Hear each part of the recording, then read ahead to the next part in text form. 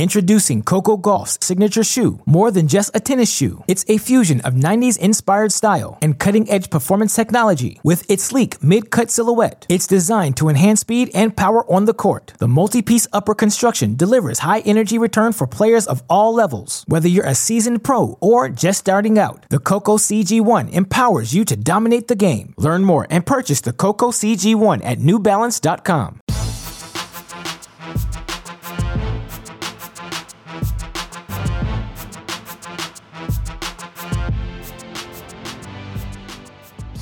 Welcome to the Mini Break, your daily podcast for the biggest storylines, results, and controversies from the tennis world. Today is Tuesday, October 25th. It's time to figure things out on the men's side of the equation. We know the 8 women that'll compete in the WTA Tour Finals in Fort Worth next week. It also helps us that there's a bit of a pause this week on the WTA calendar. As such, here on this show, we're going to lock in on that race to the ATP Tour Finals. Now, we know 5 of the players who will be competing at that event. You look at the points race right now: Carlos Alcaraz, Rafael Nadal, Novak Djokovic, Stefanos Tsitsipas, Casper Ruud. They've all clinched their spots, but those race for the final 3 positions, they're fascinating. And I think the fact I will point to this week more than anything else, we have 25 of the top 30 players in the world competing on the ATP Tour this week. Now, it always helps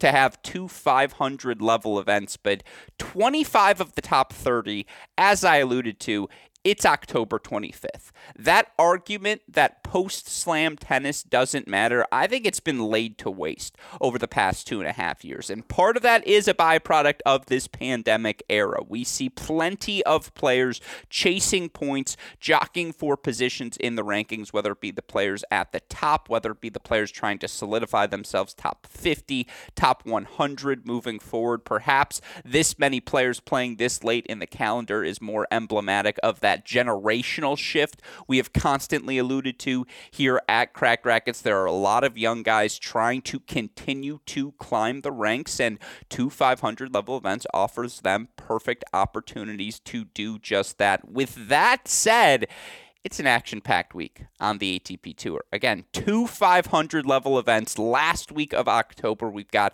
the 500 event in Basel, 500 level event in Vienna. Plenty of fun tennis to discuss. And to help us preview it all on today's podcast is a recurring guest and returning champion, a co-host here of our Tennis Point Tuesday edition of the Mini Break podcast. He's also a do-everything in his daily role over at Tennis Point. It's our near and dear friend, Nate Walroth, joining me to preview all the action. Nate Dogg, welcome back to the show. It's great to see your smiling face. Was intro 2 better than intro 1? How'd I do?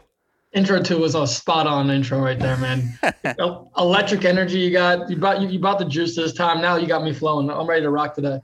It's a really fun week of action, and I do want to talk about the ATP side. That said, quickly, you look at the WTA field in Guadalajara.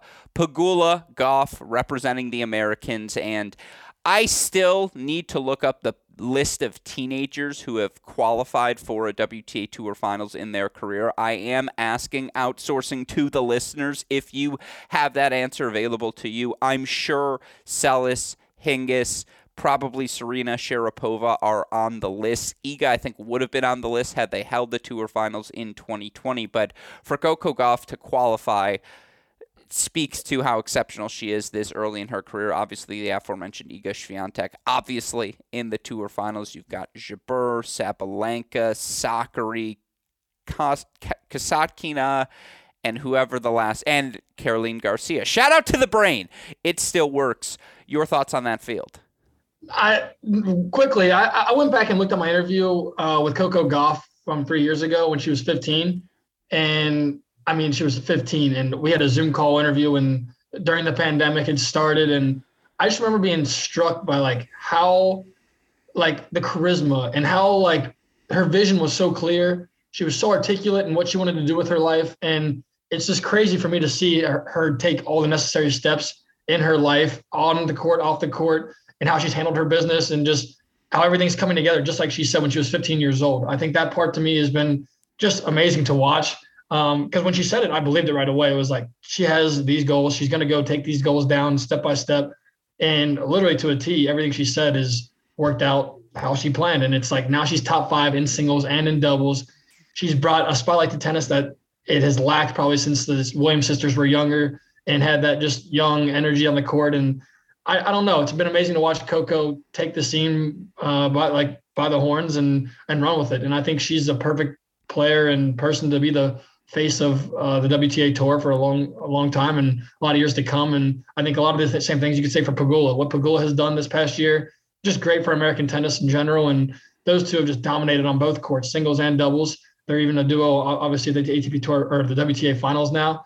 Just a ton of fun to watch both ladies, and they're just competing week in and week out, and they're trying to win every match they play, and just they seem to be enjoying themselves. So very refreshing to see, and I think that's one of the reasons that I've been locked into the WTA action as much as I ever have this past year. I talked about it a little bit yesterday, but Coco Gauff, 18 years old, one of 8 players to rank top 25 in both hold and break percentage. She's tied for the 4th most quarterfinals this year, 9 overall on the season. You look at the numbers, she's not elite at anything this season. She's not top 10 in hold percentage. She's not top 10 in break percentage, but she's already good at everything. And I know the forehand can be picked on by elite pace. I think you can say that about every forehand, to be honest, but she's 18 years old, and this is the baseline of success moving forward. It's like, okay, this is the foundation that we're building on for the next decade. How can you not be excited about Gauff moving forward? Or again, like, Iga is not 25 yet. You know, I brought this up in the context of Pegula yesterday. Excuse me, I'm going to get a sentence out eventually. And, you know, Pegula's having this career year. I believe she's 28 years old or 29 years old. You look for Pegula. She currently, we'll say 28. You know, that's a decade from now for Coco Gauff. Crazy. That's 7 years from now for Iga Swiatek. It's like, if that's when they're having their career seasons, oh my God, what are those career seasons going to look like? Because it's going to be really fun to watch as a tennis player and to have that really fun blend of players like Gauff. I'll even say Swiatek still on the rise, and players like Jabeur, Pegula, Sakkari, clearly in Caroline Garcia, clearly in the center of their prime. That to me is why Sabalenka is the most interesting player at the event, because where does she fit in the ecosystem moving forward? I think if you were going to say, give me 3 wild cards who could upset the reign of Iga Swiatek, I would say a fully healthy Naomi Osaka, a fully healthy Bianca Andreescu, and a not double faulting Arina Sabalenka. Like, those would be my 3 players who I'd be like, those are the 3 I'm most interesting in popping in what they're doing over the next maybe even year specifically. And obviously we see Sabalenka playing in Guadalajara, but it's a really fun field. And do you want to give me an early prediction who you got? That's tough. I mean, it's hard to bet against what Swiatek and Jabeur have done this year. It's hard to bet against either one of those players. But I'll go with the. Yeah. While you stew, let me posit a theory by you, because as you know, I like to think I'm one of the great pontificators of our generation, and I proposed a theory on Twitter that was ill-received, dare I say, not ill-received, but it didn't receive as much support as I had hoped, and it's this idea that Jessica Pegula has had not a significantly worse season than Ons Jabeur, but a clearly worse season than Jabeur. And, you know, I understand the last 2 Slam finals have featured Jabeur, that she won the Madrid title, that she has perhaps competed in more significant finals and more finals in general than Pegula this season. But here's the crux of my argument. If the foundation you're starting with of why you're pro Jabeur is that she lost in 2 Slam finals, my counter would be Pegula lost in 3 quarterfinals, and in all 3 of those quarterfinals, the player she lost to went on to win the title. Yep. And so, like, now that she has this Guadalajara title as well, you look in the points race between the two. The margins are actually very thin between each of them. As of right now, Pegula, 239-point deficit in the live rankings. You look in the points race, it's a 239-point deficit overall. Like, that's nothing. That's a Charleston event. Like, No. or, a good run at a Parma. Or if she plays the Tunisia event instead of Jabeur and maybe she wins it or makes the finals, like, now that gap is narrowed. I just, you look for Pegula, I think it's 8 quarterfinals at 1,000 level events or higher this year. I think it's been as good. No, I think I saw you actually go on that Twitter spout, and I actually looking at the results. I came around and kind of saw your perspective on this. I compare Pegula a little bit to, like, for me, Hurkacz, like, has all the X factors in their game to, like, make you uncomfortable, but, like, they each kind of lack that one defining weapon that, like, punishes everybody. And obviously Hurkacz has a nasty serve. Pegula has great variety, but, like, maybe you need two. Do you need two weapons that can back each other up to really, like, for me? Because, like, Ons Jabeur just has, I feel like there's more weapons in her game. Sneaky power, sneaky good mover, exceptional feel, exceptional, like, she can beat you in a variety of ways. And I just feel like players like Pegula and Hurkacz, it's like it's hard for them to just continue to move through the slam events or the bigger events when all the big names are in it, because they have to consistently punish a player. And Can Pegula do that for the WTA finals throughout the event? Yeah, I think the wrinkle we've seen over the past 2 months, 3 months, and we've seen her work it in throughout the course of the year, she's just gotten more confident moving forward. She's very persistent in first strike as an approach shot, move in behind that ball. It's going to be really fun. I don't think, other than Iga, anyone is playing definitively better than the rest of the field. Yes, there are some people who are, Caroline Garcia's dropped off a bit. Sabalenka hasn't served particularly well of late, but Sakari's coming on. Yeah, exactly. She's playing better. Pegula's obviously playing well. Iga just won in San Diego. There's a lot of good players. And last note on Coco, it's like, how many players in the top 5 can you say, like, really, like, I don't know if I'm saying not She's close. tied for 4th in quarterfinals this year. But she's not, in my opinion, she still has, like, her potential is so much higher than everybody. Like, her ceiling is just, she has so much more room to improve. Well, I feel like, honest to God, and I know this is crazy, I don't know how Iga's going to improve. I just know that she will continue to improve. It's like, again, that's another player where it's a really bad matchup for Gauff because of how heavy Iga hits the ball into that forehand. And yes, I agree with you. There's still so much ceiling for Gauff, but it's just like perennially a bad matchup. Yeah, and what will she do to make that matchup better for herself? Anyways, it's fun. I've given you time. I filibustered. Your pick? Yep. You're going Iga? Give me Iga. Just I don't know how you consistently punish her for her. Like, everything she does is so solid. Yeah, movement, groundies, serve, return. It's tough. It's a very good point to make, and I think she is the front runner. I think odds makers indicate as much. I don't know if she's a favorite against the field. I'll look that up as we go, but with that in mind, obviously, again, time to figure out the men's side. Want to look at Basel, want to look at Vienna. Before we do that, the only reason we're able to day in, day out here on this show is because of the support we get from you guys over at Tennis Point. And I say this every day. I mean it each day I do. Anything you need, shoes, clothing, rackets, strings, that dirty word, pickleball equipment, you name it. Tennis Point's got it. You can find it all in one location, tennis-point.com. With that in mind, Nate, what should people be looking for? That P word's better than the other P word you drop on this podcast. So I would say, guys, be on the lookout for our top 10 rackets of 2022. Just recorded that video on Friday. Super excited to drop that. We get together with our team of brand ambassadors and product specialists, and Dave Limke, who is the head honcho for years, and just to get over with those guys on the court and discuss our opinions and kind of the stats behind all of these sticks and release our list. I think that's a pretty special time for us. It's a lot of fun for our guys to get involved with all that. I would also say we've got some Monster Smash sales going on with apparel on women and men's side. Code is BOO. Check that out. Just a lot of awesome deals there. And then, guys, if you're looking for a demo a racket, I would strongly suggest, if you're a power player looking for a lot of depth on your ground strokes, a lot of stability, check out the Wilson Ultra V4. Demo it out. You got a ton of players using it. Azarenka, Tomljanovic, Koric. Amazing racket. It's my favorite racket from Wilson. It's been my favorite. I'm not I don't love the blade. I don't love the pro. I think the pro staff is super stiff, but the Ultra is It's not as stiff. It's got a little more forgiving. And even on off-centered shots, I feel like I can still dominate the ball. Highly suggest you guys check out that stick, and it's got a beautiful colorway. Do you change tension when you go outdoors to indoors? Oh yeah, for sure. I mean, lighter, heavier? Indoors, I'm at 60. Outdoors, I'm at like 58. You string your racket at 60 still, and you have a shoulder? Dude, they give me a hard time for that all the time, but I don't know what it is.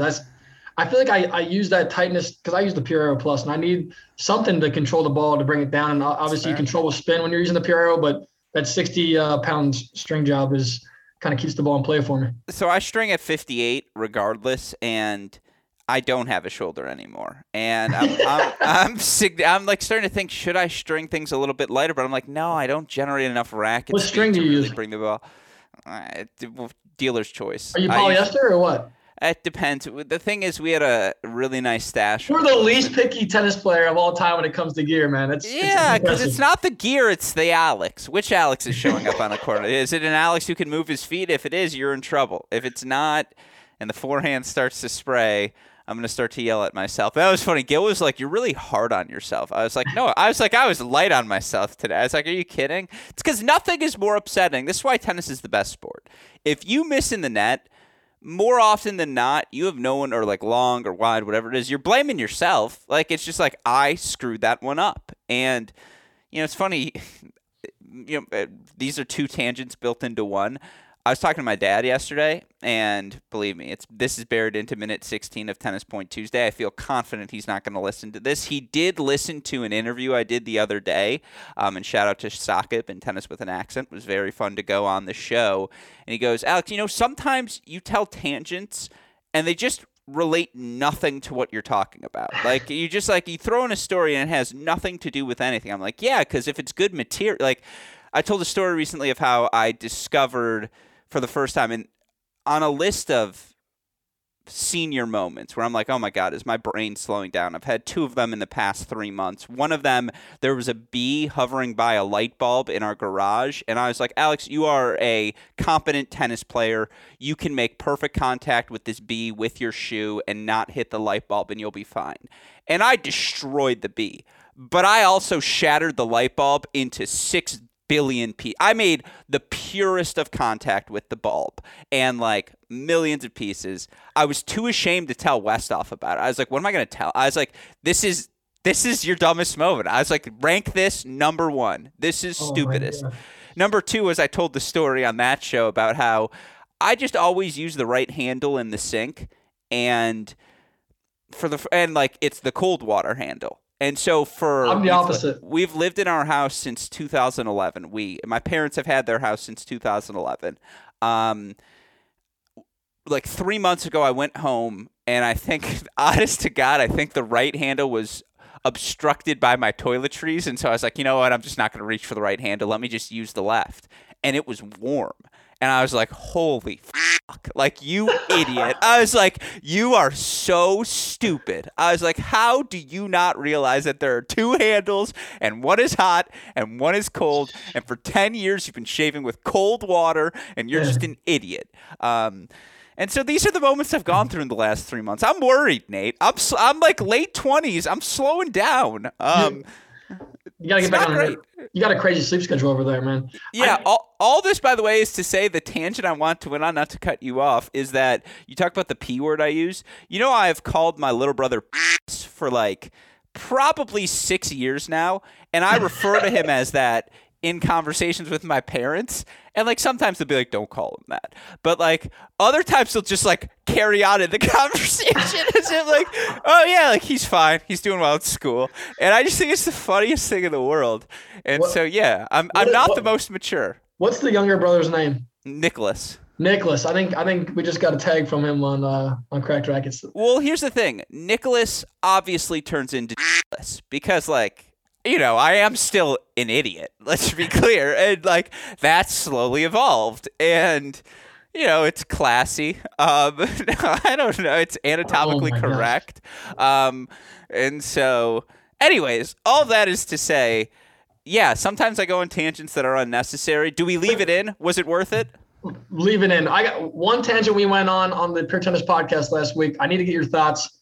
We were saying, when you show up to the courts for a tournament or for a match, what is the one like mannerism or thing that a player does before you walk on the court that like signifies this is a problem? This guy's going to have the goods. What a great question. That's why you got to listen to the show. That's an excellent question. So many things back in the day. What's the one where you're like, there's no doubt in my mind this dude can play? It depends on how he holds. Like, how is he bringing out of the racket out of the bag? It's like, what is the whole operation? It's what is your degree of comfort? Do you look like you've done this a million times and like you're just like, okay, it's another match. I'm ready. How do the legs look? That's always an obvious indicator. I've mentioned it before. That's what separates good tennis players from bad players. You can see it in the legs right away. What is the number one thing? That's a really good question. I mean, it's the demeanor. It's just like, how comfortable are you going through all the steps? Because if you look uncomfortable or like fidgety, then you're nervous. If you don't, I'm a little nervous. Tell me I'm wrong here, though. I was remembering back to my college days playing. I remember one of my conference matches against University of Indianapolis. I was playing like 3 or 4 singles or whatever. I remember walking on the court. I had my bag and everything, my towels. Guy walks out with 4 rackets in a racket tree with no bag. Just like the Riley Opelka, 1 racket with 3 rackets dangling. Dude, I'd be like, I'm just like, it's over, man. It's over. I knew right away. I was like, this dude's ready to play, man. No bag. He's got a racket tree. This is tough right here. That's good. Yeah, because that takes organization. Like, right away you think ankle socks versus high socks, but sometimes that's not the correct indicator. There's not a whole lot of guys balling at a high level in ankle socks, though. Here's the thing. If you're a junior and someone walks out there with a backpack and rackets in them, 1 and 1 at the worst. Like, I'm like, Dad, start the car. Like, you know what? We're going to make it to McDonald's in time for breakfast. Don't worry. And we're actually going to have time to go home before my next match. You're actually going to get like 4 pages in the newspaper done by the time we get done. You're good. Oh my gosh. I'm like, because always it's Saturday morning you're playing, right? I'm like, you can go listen to the pregame. Like, it's fine. Like, Misha, you want to hear Doug Karsh, what's going on with the boys? Like, because we're going to be home before this is over, pretty quickly. Anyways, with that said, and no disrespect to backpack wearers, once you're out of the juniors, you can do it. Like, let's be clear, because now you're carrying different things. Now you like to have water, wristbands. I mean, some people wear sunscreen, all these different things. You think like an adult. If you do it as a kid, I mean, come on. Like, I'd rather a kid just carry out the rackets than carry out a backpack. Know that that's a scarier look if that's something. I'm not saying you have to buy a bag because, sometimes you can't afford a bag and sometimes it's just not worth it economically. But carry the rackets before you bring a backpack. Racketry. Guys, if you're looking to intimidate your opponent, bring out the racketry. You're for sure taking a set just based off intimidation factor alone. Yeah, well said. All right, tennis-point.com. The promo code is CR15. Thank you for their support day in, day out. Introducing Coco Gauff's signature shoe. More than just a tennis shoe, it's a fusion of 90s inspired style and cutting-edge performance technology. With its sleek mid-cut silhouette, it's designed to enhance speed and power on the court. The multi-piece upper construction delivers high energy return for players of all levels. Whether you're a seasoned pro or just starting out, the Coco CG1 empowers you to dominate the game. Learn more and purchase the Coco CG1 at newbalance.com. All right, with that said, it's time to talk some tennis. Let's just go alphabetically. Let's start with the ATP event in Basel. We've already seen a couple of fun days of play. You look overall, top seed Carlos Alcaraz pushed to 3 sets in a very fun first-round match with another ascending star, Jack Draper. And I did this tangent on Sunday's Mini Break podcast, so I'm not going to repeat it again for our listeners. I tweeted out the list as well. Perhaps you may have seen it. You could make a list of 25 guys who were born 1996 or later right now and be like, yeah, I think all of them can make second weeks at slams if they're playing their best. And if the nucleus moving forward, shout out to 9th grade biology, is 25 guys strong, That's a lot of ribosomes. Sorry. I had to go with the biology joke. I'm so sorry. I was like, this is going to fall so flat, but just do it. I'm sorry. That one was for me. Leave it in. I hope one of your teachers listens to the podcast. No, honestly, it's the mitochondria because those 25 guys are the powerhouse of the cell. Powerhouse of the cell, baby. Yeah. I was that guy in the class. They always called on me for the mitochondria, man. That always woke me up from my nap. Powerhouse of the cell, baby. Let's go. I was locked in. Shout out to Mr. Boeing. Look, when you're a freshman in high school and you're eventually going to grow to 6'2", there's a lot of sleeping you got to do. Anyways, with that said, shout out Mr. Poor.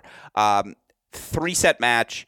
I think what was most impressive to me, particularly in the first set, is Draper took away the ad side corner for Carlos Alcaraz, and he played through the Alcaraz deuce side of the court. He made Alcaraz hit cross court or down the line forehands, which obviously against the lefty and Draper becomes a little bit more difficult to do. That said, Alcaraz responds so well after dropping the first 6-3. Couple breaks of serve, went down an early break. Draper hit the serve, hit the +1 forehand well. He moves forward confidently. Did all the things you have to do in indoor hardcourt tennis to beat Alcaraz. I'll continue to say the depth Jack Draper generates on his backhand to complement all the things he does on the forehand and serve. That's why he's a top 25 guy moving forward. That's why when I look at him from an upside standpoint, I mean, it always comes back to Alex de Minaur for me right now. I'm like, where do you have him ranked? Is he tier 3? Like, is that the definition of tier 3? Because I think Draper has to be a tier 2 guy. I just think he's going to be in the mix moving forward. Unbelievable down the line passing shot to fight off match point number 1. And, you know, for what it's worth, had 2 break point chances. Alcaraz, an insane inside-in forehand winner on one of them, served and volleyed on the other. Alcaraz looked like a world number 1 at times in this 3-set victory. Obviously, we haven't seen him a ton since the U.S. Open. Let's just start with this match because obviously it was a headliner early in the week. Your thoughts on how Alcaraz performed? I think he's still trying to find his form again from his U.S. Open run. I don't feel like he's reached that level that we saw him reach in New York, but definitely you see glimpses of it. And the fact that he can win against guys playing this well when he's playing his B game or his B+ game just shows how high his ceiling really is. He just continues to compete and grind, and he has so many different answers for different problems that players present. And I think that's like his biggest, like he has the power, which we're all wowed and enamored by, but he's got so much more than that. He's got the finesse. He's got the mental. He just, nothing phases him or flusters him. It's like the bigger the match, the more intense things get, the level raises for him every time, and I think that's, to me, the most impressive part of Carlos Alcaraz. I like how he just started problem solving in sets 2 and 3, started hitting his backhand down the line more frequently, and then just allowed him to be a little bit more aggressive in his positioning. And look, I don't think there's anything more dangerous in the non-Djokovic Nadal categories right now than Carlos Alcaraz on the ad side of the court. When he has a forehand, you never know what he's going to do. Inside out, inside in, drop shot, you're paralyzed as an opponent. And again, Draper took that away from him, whether it was a combination of big serving or just hitting the backhand cross with depth. But Alcaraz solved it, and he found more forehands as the match went along. He started serving a little bit more precise in his spots. I thought he did a good job serving to the Draper forehand down the home stretch of the match in particular. And I mean, yeah, Alcaraz advances, and look, it's not going to get any easier. He's going to face the winner of Van de Sande-Schulp or Mannarino in the round of 16. He'll potentially have a date with Carreño Busta, who will now face another very fun, talented young player in Dom Stricker, who got a good straight set win over Cressy today. Is title the expectation for you for Alcaraz this week?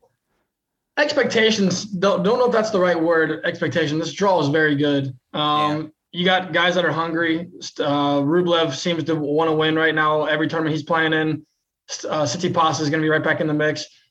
Real quick, though, Alcaraz is listed at 163 pounds on ATP.com. Are we buying that? Are we really buying that Alcaraz is 163? Yeah, so am I. I mean, I'm looking at it. I'm like, there's no chance this guy weighs under 180. So, oh, man. Like how tall is Alcaraz? What's our official listing? Is he 6'1"? It says 6 foot on here, but I thought he was 6'1"-ish. No, I'd say 6 foot feels about right. Yeah, 6 foot 6'1"-ish. Isn't that right? A 180 feels a little thick. Like So I feel 175. like, yeah, I'd say he's in the 170 range. I'd say he weighs about what I do. Like, again, when he's in the bulking season, he maybe gets over 175. When it's, a lot of matches under his belt, like in the midst of the clay court, he definitely floats 170, maybe even a hair lower. But yeah, that feels a little 163. That's DeMunar, Diego Schwartzman-esque. Yeah, that's a little light. You want to hear something crazy? Just Carlos Alcaraz has played 64 matches this year. What's his record? I believe I looked at this maybe a few weeks ago. I'm going to say he played 64 matches. I'm going to say 54-10. Very good guess. If it was the Price is Right, you'd be eliminated because you went over 53-11. 53-11? Yeah, you're one match off. He's won 83% of his matches. He's holding 84.1% of the time, breaking serve 31.1% of the time. That break percentage second on the ATP Tour. And when you're over 30, you're elite. You look for him this season, one of 6 guys to rank top 20 in both hold and break percentage. That list: Djokovic, Nadal, Medvedev, Zverev, Fritz, and Alcaraz. Yeah, he's just been on another tier. Now, for what it's worth, it's been a really good season for Jack Draper as well, and he's in that over 70% club as well. Now, it's slowed down as he's played more ATP-level matches to end the season, but 43-16 overall, you look for Draper. 16-11 on the season at the ATP Tour level. You're winning 60% of your matches as a 20-year-old at the tour level. You belong in the ATP top 50, and I think a lot of people are going to circle Jack Draper as a dark horse at the 2023 Australian Open. I think he's one of those players. Him, Korda are just both positions for capital B breakout seasons next year, and I think those are the two guys you circle right away as who can reach the top 15 next year. I think one of those two guys is in the mix. Who has a higher ceiling? Holger Rune, Jack Draper. I need to see Draper play more clay court tennis before I can answer that question confidently, because I know Rune's pretty good across surfaces. As good as Draper will be on the grass courts, there's just not enough of it on the calendar to matter.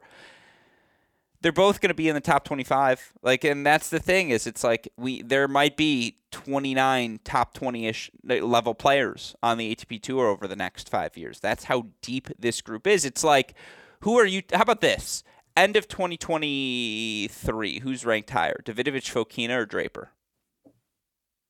Draper. But it's tough, and it's like tough. If that's those are the guys he's got to pass. Yeah, the clay court season plays such a big factor in that, and Fokina loves playing on the dirt. That's a big lefty, heavy forehand, moves well. Why won't it work on clay courts? You look for Draper this season for what it's worth. Won a match in Madrid, got a good win over Lorenzo Sonego before going 3 sets with Andrei Rublev. You look for him overall in his career. Has only played 21 clay court matches. He's 12-9. Never made it to a quarterfinal at the challenger level, but only played 4 clay court challengers in his career. Yeah, we need a bigger sample size. That's what that tells me moving forward. But certainly Draper going to be on a lot of people's radars moving forward, and certainly he'll be on our radar. I think he has been for a while. I was very wrong about him coming into the season. I wasn't sold on his backhand. I am now, and I think he's got it moving forward. That said, I mentioned the 25 of the top 30 players playing in Basel this week, Alcaraz being one of them. You've also got Casper Ruud as your number 2 seed, Felix Auger-Aliassime coming off of back-to-back indoor hardcourt titles.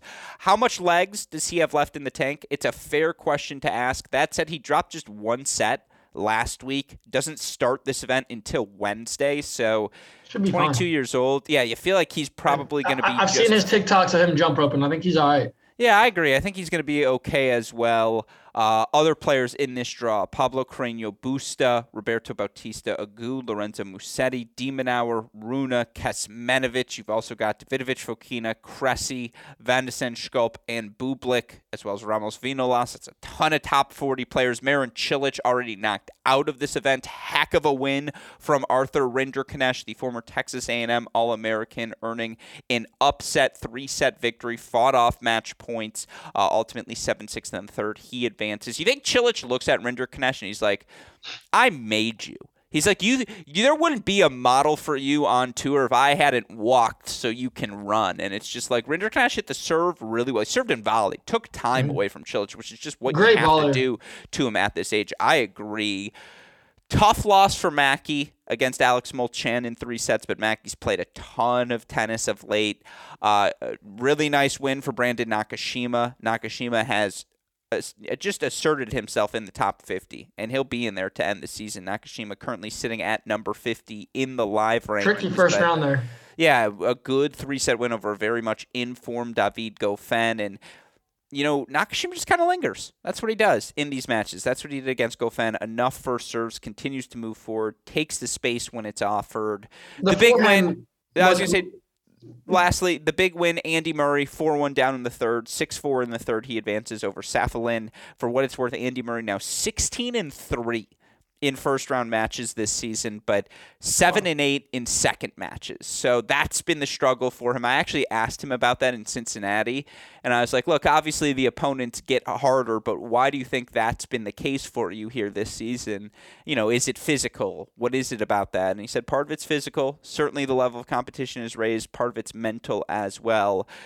He would just really like to make a quarterfinal. It would just be nice for him to end things on the right term, continue to get a shot at another big wig, and you look for him in his section of the draw. That big wig would be Casper Ruud. All of that said, your thoughts on the first round results we've seen? Yeah, I mean, you started off, I think Safalin presented a lot of problems for Murray. That was a very impressive win today for Murray. Nakashima, the same thing. I mean, how well Goffin strikes the backhand on the run. And just like you think you can attack and come to the net, but you just run at your own risk when he's got any type of glimpse of a passing shot at all. Goffin has just been tough. So that was a fun matchup. And then, yes, Stricker beating Cressy in straight sets caught me off guard. I definitely thought Cressy was going to make a run here. So I'm just going to cut off there. I apologize I didn't mention that one. Thank you for mentioning it. I fucking love Stricker's game. And I did this in February when he had a lot of success, back-to-back runs to Challenger finals. He loses to Nishioka, I want to say, in Columbus. He beats him in Cleveland. Stricker, we've watched a lot of tennis, Nate Dogg. I hate doing this because it's just like, why do I feel the need constantly? Because it is a little overcompensation. I feel the need constantly to justify my tennis credentials to our listeners so that they understand why I think I know what I'm talking about. When you have watched enough tennis, that demeanor. Talk about full circle. Sometimes this happens, and Nate Dogg, this is why I always enjoy potting with you. You asked me about when someone walks out on court, what am I looking for? And I'm looking for their demeanor, how smooth they are in everything they do, how comfortable they look in every situation. That's Dom Stricker to a T. Like, the lefty has the weapons. He still has a young man's body. There's definitely some growing, some strengthening, some dieting, all these different things he's going to have to work into. But you cannot deny the lefty's tennis. You just cannot deny the weapons, his ability to move forward. I think it's a perfect matchup for him because he has a condensed backhand backswing, really good with his coordination on the forehand. Quick returns, dipped at the feet at Cressy, get Cressy off serve with his own first strike tennis. I thought it was a great matchup for Stricker, and I'm not sure how much of him you've watched over the years, but I'm telling you, he's another guy. I didn't put him on my list of 25 because I didn't want to be ridiculous, but I really wanted to put him on my list because I really like his upside. He doesn't quite have the length of Ben Shelton, but in terms of what they both do on court and just a couple non-negotiable weapons, he has them. He looks like he's 15. He looks so young. No, Stricker, I have not obviously watched as much as you have. I've probably watched 2 or 3 matches of bits and pieces. I've been impressed with what I've seen. Obviously, I just did not see him knocking off a guy with the heavy artillery. On an indoor hard court especially. Yeah, on an indoor hard. I mean, that should be Cressy's that should be his bread and butter. But no, I mean, I was also shocked by Baez to even play this event. I thought he was either carried off in a wheelchair or crutches or something not too long ago. And 2-1 against Cranon Busta, he got ousted. But no, this draw is a lot of fun. I think it's going to get a lot juicier as we move on here in these deeper rounds. But De Minaur versus Holger Rune in round 1, that's a joke. It's a rematch from last week. They played an incredible semifinal in Stockholm. Unbelievable match. I actually thought it was better than the final. Rune was so good in the final, but De Minaur and just asked every question of Rune and vice versa. The physicality on display, that match is in the family tree of Djokovic, Murray, 2012 Australian Open semifinals, which to me, again, greatest match of all time. Just go watch the clips. Yeah, to have that as a first-round matchup, brutal. On this podcast a few weeks ago, you weren't sold on the Holger Rune on the run forehand as much as you on the backhand, but after this past week in Stockholm, everything on the run was working. I mean, he puts every ball in play, and then when he gets a chance to step on the gas pedal and and punish somebody and put it in the corner, he was stepping on it and just delivering blows. The cross-court backhand from the middle of the court, the angle Holger can find, I was amazed how well he played in Stockholm. I couldn't believe the shots he was coming up with. I mean, he drops a racket and wins a point. Everything was going for the kid's way. And It's just Muratoglu's in the box now. Now we got Patrick Muratoglu taking credit for the young man's run, getting a second title. But no, it's crazy to see what this kid has done. He set out a goal to get 3 titles this year. He's got 2 of them.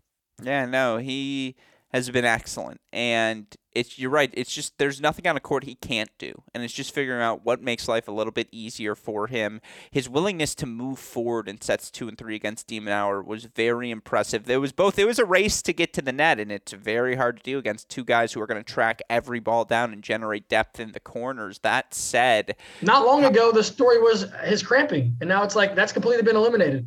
Well, I wouldn't say completely. I still think it's the physicality, particularly 3 out of 5 sets, particularly late in the week. It's how does he look later in the week as opposed to these 2 out of 3 indoor hard courts, which, again, in terms of a condition standpoint, that's about as ideal as things get from a tennis player. His physique has changed, though. His legs are just... No, he's strong. He's strong, for sure. He's, again, much like Brandon Nakashima. They may not be the tallest, but they don't lack in physicality. With all of that in mind, you look at some of the other, again, top seeds. Felix going to take on the big lefty Marc-Andre Hussler, who won an indoor title a couple weeks ago. Felix is a minus 500 favorite in that match. That's too high. Those odds should be a little bit more narrow. Ruud taking on Stan Wawrinka. I think that match is today. We're recording this around 2 p.m. Eastern time. They may be on court or going to be on court later. Obviously, we'll talk about that tomorrow here on this show. Some other things that just jumped out to me quickly. Humbert is a minus 150 favorite over Brooksby. That's interesting to me. Kecmanovic is a pretty comfortable favorite over Davidovich Fokina. I don't know. That match feels like a toss-up to me. Talk about 2 guys who are just, when I say in the mix moving forward, those are 2 names I think of where I'm just like, yeah, they'll be around. Like, you're going to see them 3rd rounds, 4th rounds everywhere. All that said, any final thoughts on anything I brought up? Or, with that in mind, you ready to make some predictions? Yeah, guys, last note, be looking out for a Roger Federer signed racket giveaway for this tournament. Ooh, I like that. That'll be a fun one. ATP Tour, Tennis Point collaboration. I was excited for that one. But no, I'm disappointed in the fan. I know it was Monday, but the fans' attendance was not strong yesterday. Fair. It's early. It is. I always say it's early. It's early. I hope it gets better because there was more people at the Ohio State Championship this past weekend for the girls in St. X than there was at Basel. So we got to. Let me also say this: if you're Bautista Agut minus 3.5 games over Laszlo Djura is minus 140. That's way too low. Something's off there. What am I not seeing on that game spread? Something just to keep in mind. De Minaur also the favorite against Rune, even though he lost to him just 4 days ago. Another interesting thing. With that said, give me your prediction. Who's coming through? Give me Rublev. Ooh, wait. Rublev's at the other end. What did I say? So that'd be quite. I was reading my Vienna prediction. Give me Carlos. Carlos over. Out of the bottom half. I don't want to do a rematch of the U.S. Open, so give me. Is Holger gonna go? No. It's tough. Holger. Let me go Holger. He's hot. That's interesting. I'm going to go Felix, the other side of the equation. I just think Felix is playing really well right now. The serve, the forehand are clicking, and when they do, he has non-negotiable elite weapons. I don't care who you are. We saw him beat Alcaraz on an indoor hard court at Davis Cup not that long ago. I'm going to go Felix for the 3-for-3, and this is the message where 2023, look out for Felix Auger-Aliassime. For what it's worth, Felix right now is holding on to that final spot in the year-end race. And by the way, Fritz getting a 3-set win over Nishioka in Vienna. Holy cow, did he need that. He escaped. Yeah, 315 points still behind Felix for that final spot in the race. But, I mean, again, a 300-point margin for Felix with this week's 500, the 1,000 level in Paris next week. It is not an insurmountable lead for Taylor Fritz or even a Hubie Hurkacz, who's within 500 points as well. It's really down to 3 players for that. Never seen Yoshi act up like that on the court. Just slam the racket at the end of that match. Because he had it. He was up a break in the third. He didn't like a call on the sideline that Fritz got to break back. With that in mind, let me just quickly say I'll go Felix over Demonauer. I think this is the bounce back week for the Australian. Yeah, there's a little fun. I don't want to. Yeah, I do like the Demonauer pick because he's playing very well. He's got the legs to do it, and I do think that he just played Holger. He's going to figure out some things. And the draw opened up. Cilic is a bad matchup for Demonauer, but it's not a matchup he's going to have to face. Yep. And indoor hard court, I'll take him over Casper or RBA. I think both those matches are fun, but I'll take him. I like it. I feel like Casper is like laying under the radar as the world number 2. Is that weird? No, I don't think that's an unfair assessment. I think that he is a little under the radar, it feels like, right? It's just because he hasn't played that much since the U.S. Open, so we don't have that big of a sample size, obviously, right now to turn to. With that said, we brought up Vienna and the escape job from Taylor Fritz. That, I think, was the most interesting first-round match we've had so far at our other ATP 500 event this week now. This draw is freaking loaded. Mm-hmm. Medvedev, Tsitsipas, Rublev, Fritz, Hurkacz, Norrie, Sinner. Team Tommy Paul is a first-round match that I believe has just gone 3 sets. You've got Tiafoe, Hurkacz first round. That's really fun. Khachanov, Wolf was a really fun top 50 first-round matchup. Everything is good in this first-round event, and you look at the play we've seen unfold thus far. Couple of 3-setters. Borna Coric, good win over the qualifier. Quentin Halys, who used to be a former top junior in the world. Coric, a 6-3 win over the Frenchman. Coric, by the way, another one of those players you forget, born 1996. But the big one was Taylor Fritz. 6-7, 7-6, 6-3 over Nishioka. I believe he fights off a match point at 5-4, 30-40, 4-5, 30-40, excuse me, in the second set. I mean, Nishioka just had him working. Did he exploit a weakness there in the Fritz game a little bit? No, because Yoshi is uniquely suited. Because the problem is, if you get Fritz stretched, you better be ready to run. Because if Taylor tracks that ball down with how well he makes contact in the outer third, now you've just opened up space for him. And now he's on the run. And Nishioka just puts the ball on a dime wherever he wants it to go. The forehand in, I'm doing it again because I think whenever we talk about Nishioka, I have to say this. Look at the flick of the wrist. It's literally the flick of the wrist. And it's just like, all right, this ball's short angle cross court. All right, this ball's looping outside the alley, then back in down the line. I love that guy. Oh my God. He's just the ultimate contrast. He's such a delight because he makes every match a little bit more physical and that much more exciting. I don't recall seeing Fritz off balance, and he was just so crabby, wrong-footed. He was constantly leaning left, and the ball was, and Yoshi was attacking his forehand deuce court side, and Yoshi hit behind him every time. It just kept working.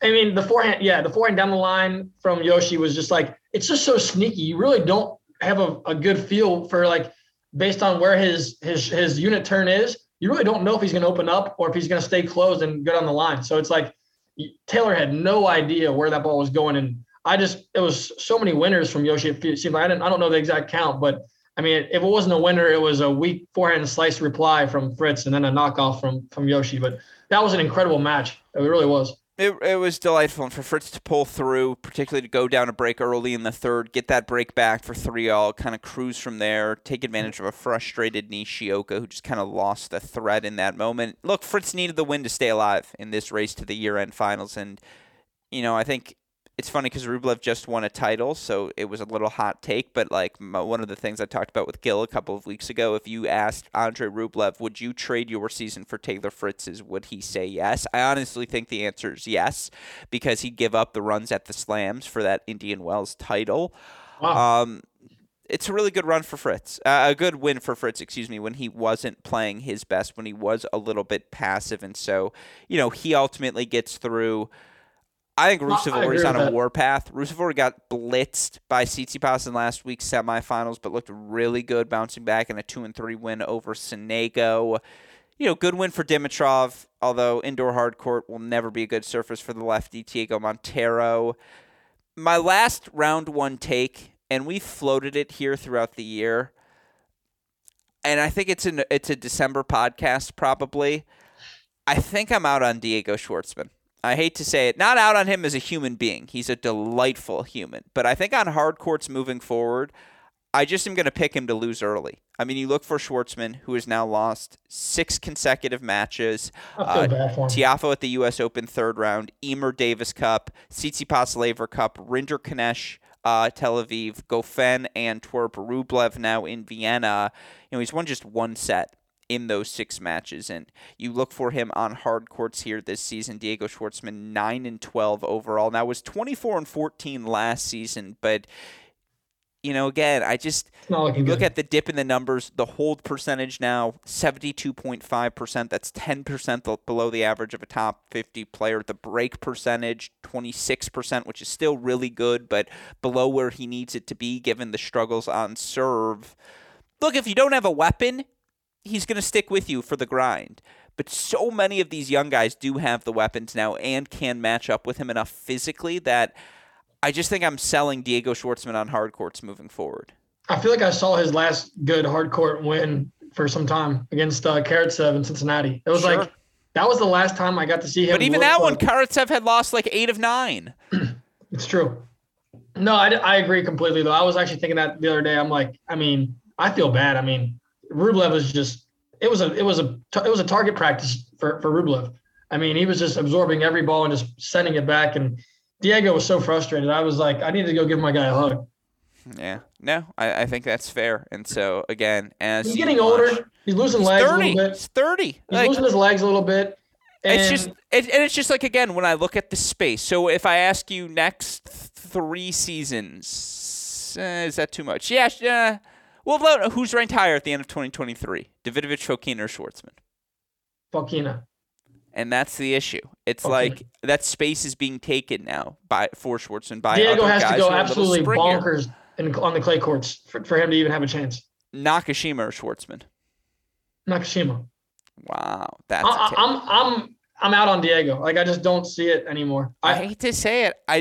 Out might be too. Yeah, I started the take with I'm out on Diego Schwartzman. As a top 30 guy, I'm out on it. It's just so hard to say because how can you dislike Diego Schwartzman? The effort, the creativity, the improvisation. But at a certain point, if you're constantly on the run, it's just really hard to win those matches.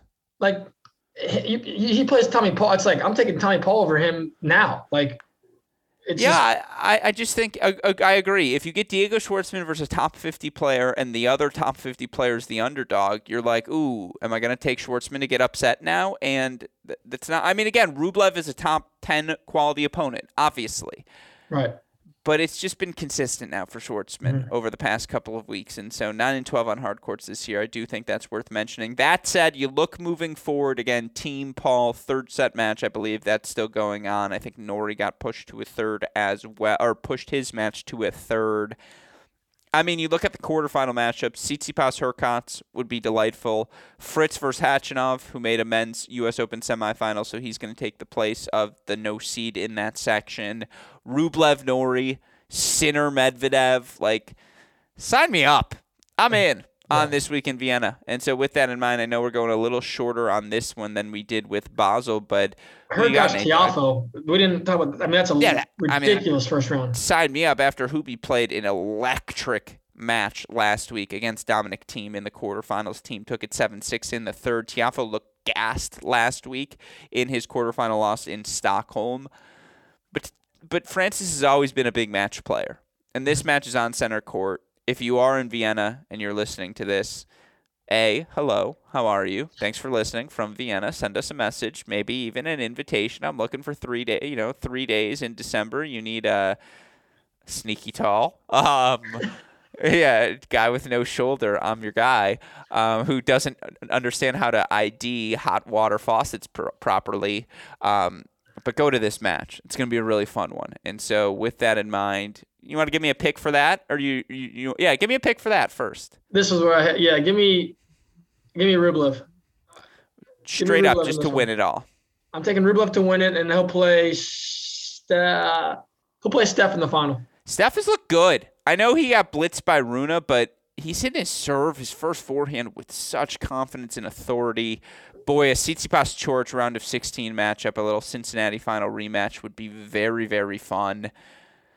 Coric's level has dipped since then, though. Yeah, I don't think it's Fritz. I think Shapovalov's played really well down the season's home stretch, just well enough to bring me back in and be like, all right, I'll buy stock for one more year. I'm back in. You're still just 23 years old. Ever since he went the blackout Yonex, he found his juice again. Yeah, and if Fritz plays like he did today, Shapovalov's going to blitz him. Am I going to go Shapo in the Khachanov looked very good against Wolf. I know. He did look good. And Wolf didn't have he coughed up that last service game, but other than that, Wolf played pretty well. So I'm going to go Medvedev to win the title. Because he needs one. Indoor hard courts. We'll see how healthy he is, but and same with Sinner. We don't know how healthy either of those guys are right now. I'll take Medvedev, newly born father. That's always newly becoming a father. So I'll take him to win the title. Who's coming out of that bottom half?